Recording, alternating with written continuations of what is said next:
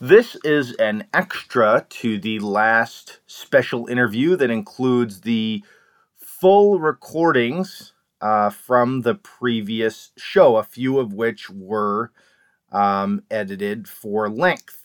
In this recording, 2 is an interview with Tarek Dar, who was running the Working People's Market regarding the difference in prices for the vegetables he was selling and how successful the endeavor is.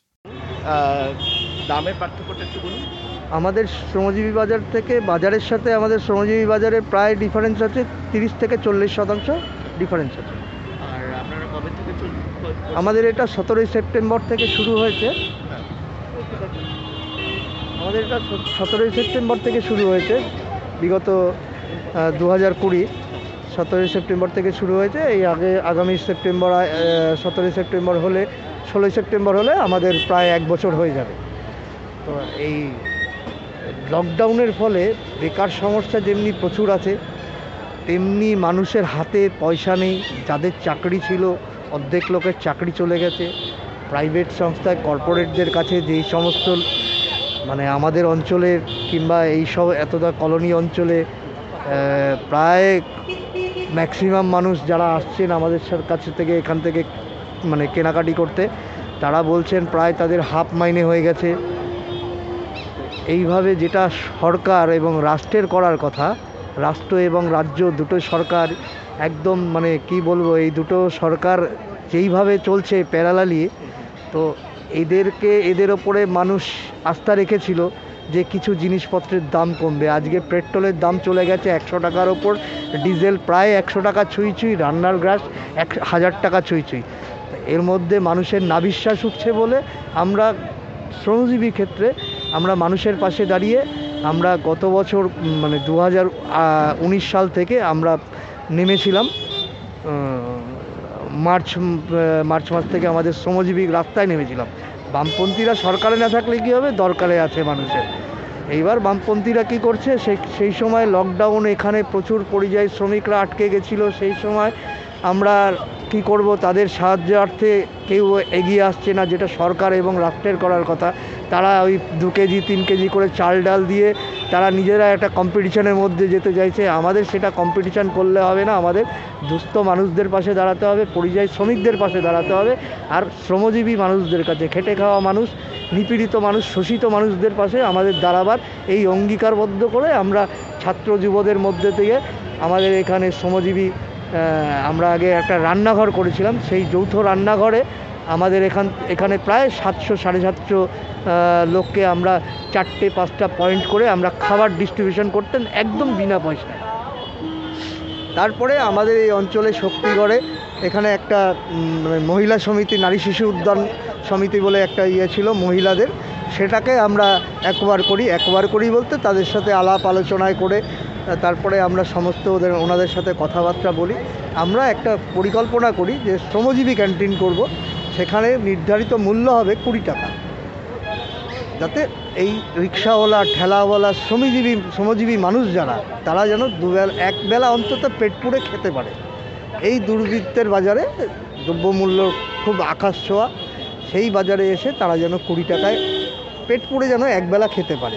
আমরা কোনোদিনও মানে এটা আমরা দিচ্ছি হচ্ছে কোনোদিনও মাছ, কোনোদিনও মাংস, কোনোদিনও ডিম, কোনোদিনও ডিম সেদ্ধ, কোনোদিনও ডিম সেদ্ধ, আলুর চোখা, ডাল সেদ্ধ, মানে পুষ্টিকর খাবার। এইবার এইটা করতে করতে আমাদের মাথায় একটা প্ল্যান এলো, যেটা আমরা মানে আমাদের লিডারশিপ অবশ্যই আছে এর সাথে। তো আমাদের এই মাথায় এটা এলো যে আমরা সবাই মিলে আলোচনা করে একটা শ্রমজীবী বাজার খুলব। এই মুহূর্তে মানুষের কাছে মানে সবজির আকাশ মূল্য, মানে দ্রব্য বৃদ্ধি হয়েছে, সবজি কেন, যে কোনো জিনিসের। তার ফলে মানুষকে কিছুটা যদি আমরা এই সবজি বাজার থেকে যদি কিছুটা সুরাহা দিতে পারি, সেটা আমাদের কাছে একটা বড় পাওনা মানুষের কাছে। আমরা হয়তো সরকারে নেই, কিন্তু আমরা মানুষের সাথে সবসময় আমরা বামপন্থীরা আছি আর এবং চিরকাল থাকব। যদি আমরা সরকারে থাকি বা না থাকি, আমরা মানুষের, শ্রমজীবী মানুষের, মেহনতি মানুষের পাশে আমরা আছি, সারা জীবন থাকব। Thank you. In this recording 3, an interview with Razul Khan, who's a rickshaw driver, talking about the difference in earnings from when the lockdown started and how it is now. নামটা বলো। হ্যাঁ নামটা নামটা হচ্ছে রেজাউল খাঁ। কি বললে? রেজাউল খাঁ। রাজাউল খান। আচ্ছা, তুমি বললে যে তোমার আয় সেরকম ভালো হচ্ছে না, না সেটা কবে থেকে?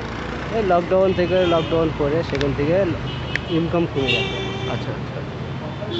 আর মানে লকডাউনে বেসিক্যালি পুলিশ লোক নিতে দিচ্ছে না এই কারণে? হ্যাঁ হ্যাঁ, রাত্রি করে 9টার পরে চালাতে দিচ্ছে না লকডাউন। আচ্ছা আমরা গাড়ি বন্ধ করে বাড়ি চলে যাচ্ছি। আচ্ছা আচ্ছা আচ্ছা।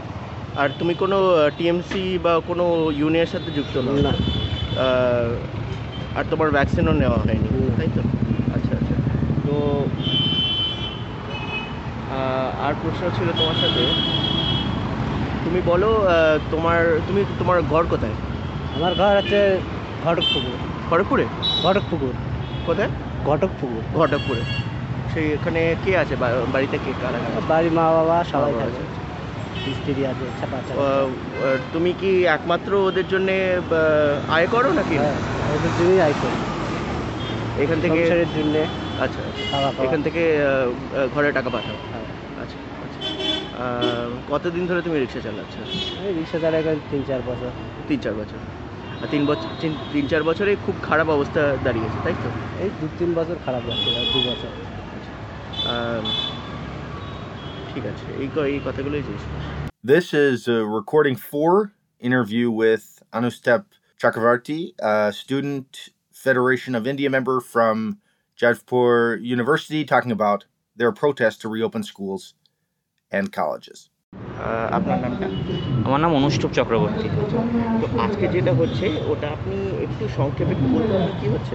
বেসিক্যালি আমাদের যে আইডিয়া থেকে এটা আমরা করছি সেটা হচ্ছে যে 500 দিনের ওপর স্কুল কলেজ বন্ধ, সেই জায়গায় আমরা যেই ধরনের পড়াশোনা করতে অভ্যস্ত, লাইব্রেরিতে গিয়ে বই অ্যাক্সেস করা কিংবা প্র্যাকটিক্যাল ক্লাস করা কিংবা এমনি পরীক্ষা দেওয়া লিখে, সেগুলো কোনোটাই আমরা পাচ্ছি না। এমন একটা সিস্টেম আমাদের ওপর চাপিয়ে দেওয়া হচ্ছে যেই সিস্টেমটা ফাংশন করানোর মতো পরিকাঠামো ইনফ্রাস্ট্রাকচার আমাদের দেশে নেই। আমাদের দেশে মাত্র 30% লোকের কাছে স্মার্টফোন রয়েছে।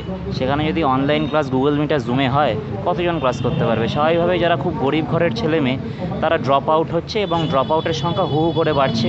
গ্রামাঞ্চলে দেখা যাচ্ছে বাচ্চা মেয়েদের স্কুল থেকে ছাড়িয়ে এনে বাবা মায়েরা বিয়ে দিয়ে দিচ্ছে, ছেলেদের পরিযায়ী শ্রমিক বানিয়ে পাঠিয়ে দিচ্ছে ভিন রাজ্যে। এরকম একটা অবস্থায় যদি এখনও, যেখানে সমস্ত কিছু খুলে গেছে, আমাদের রাজ্যের মুখ্যমন্ত্রী হোক, দেশের প্রধানমন্ত্রী হোক, ভোট পর্যন্ত অর্গানাইজ করাতে পারছেন, যেখানে ভোট হতে পারে সেখানে ক্লাস হতে পারে না, এই যুক্তিটা খুব হাস্যকর। এখানে আমরা রাস্তার মধ্যে ক্লাস করতে এখন বাধ্য হচ্ছি কারণ ক্যাম্পাস খোলার পারমিশন দেওয়া হয়নি। ক্যাম্পাসের মধ্যে ডিজাস্টার ম্যানেজমেন্ট অ্যাক্ট চালু করা রয়েছে। ডিজাস্টার ম্যানেজমেন্ট অ্যাক্টে 15 জনের বেশি গ্যাদারিং করলেই পুলিশ তুলে নিয়ে যাবে এবং নন বেলেবল চার্জ দেবে। সেই জায়গায় আবার একই জায়গায় যেখানে আমরা রাস্তায় ক্লাস করতে বাধ্য হচ্ছি, বাসের মধ্যে গাদাগাদি করে 50 জন 60 জন একসাথে যাচ্ছে। তাহলে এই যুক্তিগুলোর কোনো মানে হচ্ছে? যেখানে মুখ্যমন্ত্রী নিজে বলতে পারছেন যে আমার মুখ্যমন্ত্রীত্ব বাঁচানোর জন্য আমাকে উপনির্বাচন করতে হবে, ভবানীপুরে করোনা নেই, তাহলে যাদবপুরে করোনা আছে। তাহলে সেই জায়গা থেকে আমরা বলতে চাই যে আমরা সাধারণ ছাত্র হয়ে যদি একটা ক্লাস অর্গানাইজ করতে পারি, সরকারের রিসোর্স নিয়ে সরকার পারে না, সেই জায়গা থেকে এটা করা। তো আমরা যেটা দেখছি যে এখন তো মলগুলো খুলে গেছে, সব জায়গায় ঘোরার জায়গাগুলো সবই খুলে গেছে, তাহলে এখন ছাত্রদের তো মানে এমনি খাতা লেখা, মানে টিচারের তো ক্লাস এসে পড়ানো, এটা তো নিশ্চয়ই দরকার, তাই না? তো তাই জন্যই মানে আমরা যে দেখছি আমাদের দেশে ট্যাবলেট কেনা বা ল্যাপটপ কেনা এগুলো তো খুবই ডিফিকাল্ট। তো এখানে এসে আপনারা যেটা করছেন এটা কতটা সাকসেসফুল হবে আপনাদের? দেখুন, সাকসেসফুল হবে বলতে আমরা শুরু করেছি 2 দিন আগে। প্রথম দিন ছাত্র এসেছিল, ছাত্রছাত্রীর সংখ্যা ছিল 64, সেখানে আজকে প্রায় 100।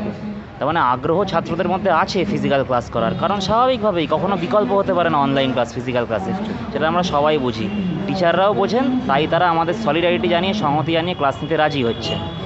এখানে পরিষ্কার বোঝা যাচ্ছে যে মল, বার, সব মানে রেস্টুরেন্ট ইত্যাদি খুলে সরকার যেটা করতে চাই সেটা হচ্ছে পুরো যুব সমাজ এবং ছাত্র সমাজকে বলতে চাইছে যে তোমরা তো এমনি পরীক্ষা না দিয়ে পাস করে যাচ্ছ, খুশি থাকো, ডিগ্রি পেয়ে যাচ্ছ, এরপরে ঘুরে টুরে বেড়াও, কী আছে, কিছু না শিখলে কিছু যায় আসে না, তো ডিগ্রিটা তো পাচ্ছ, চাকরিও পেয়ে যাবে।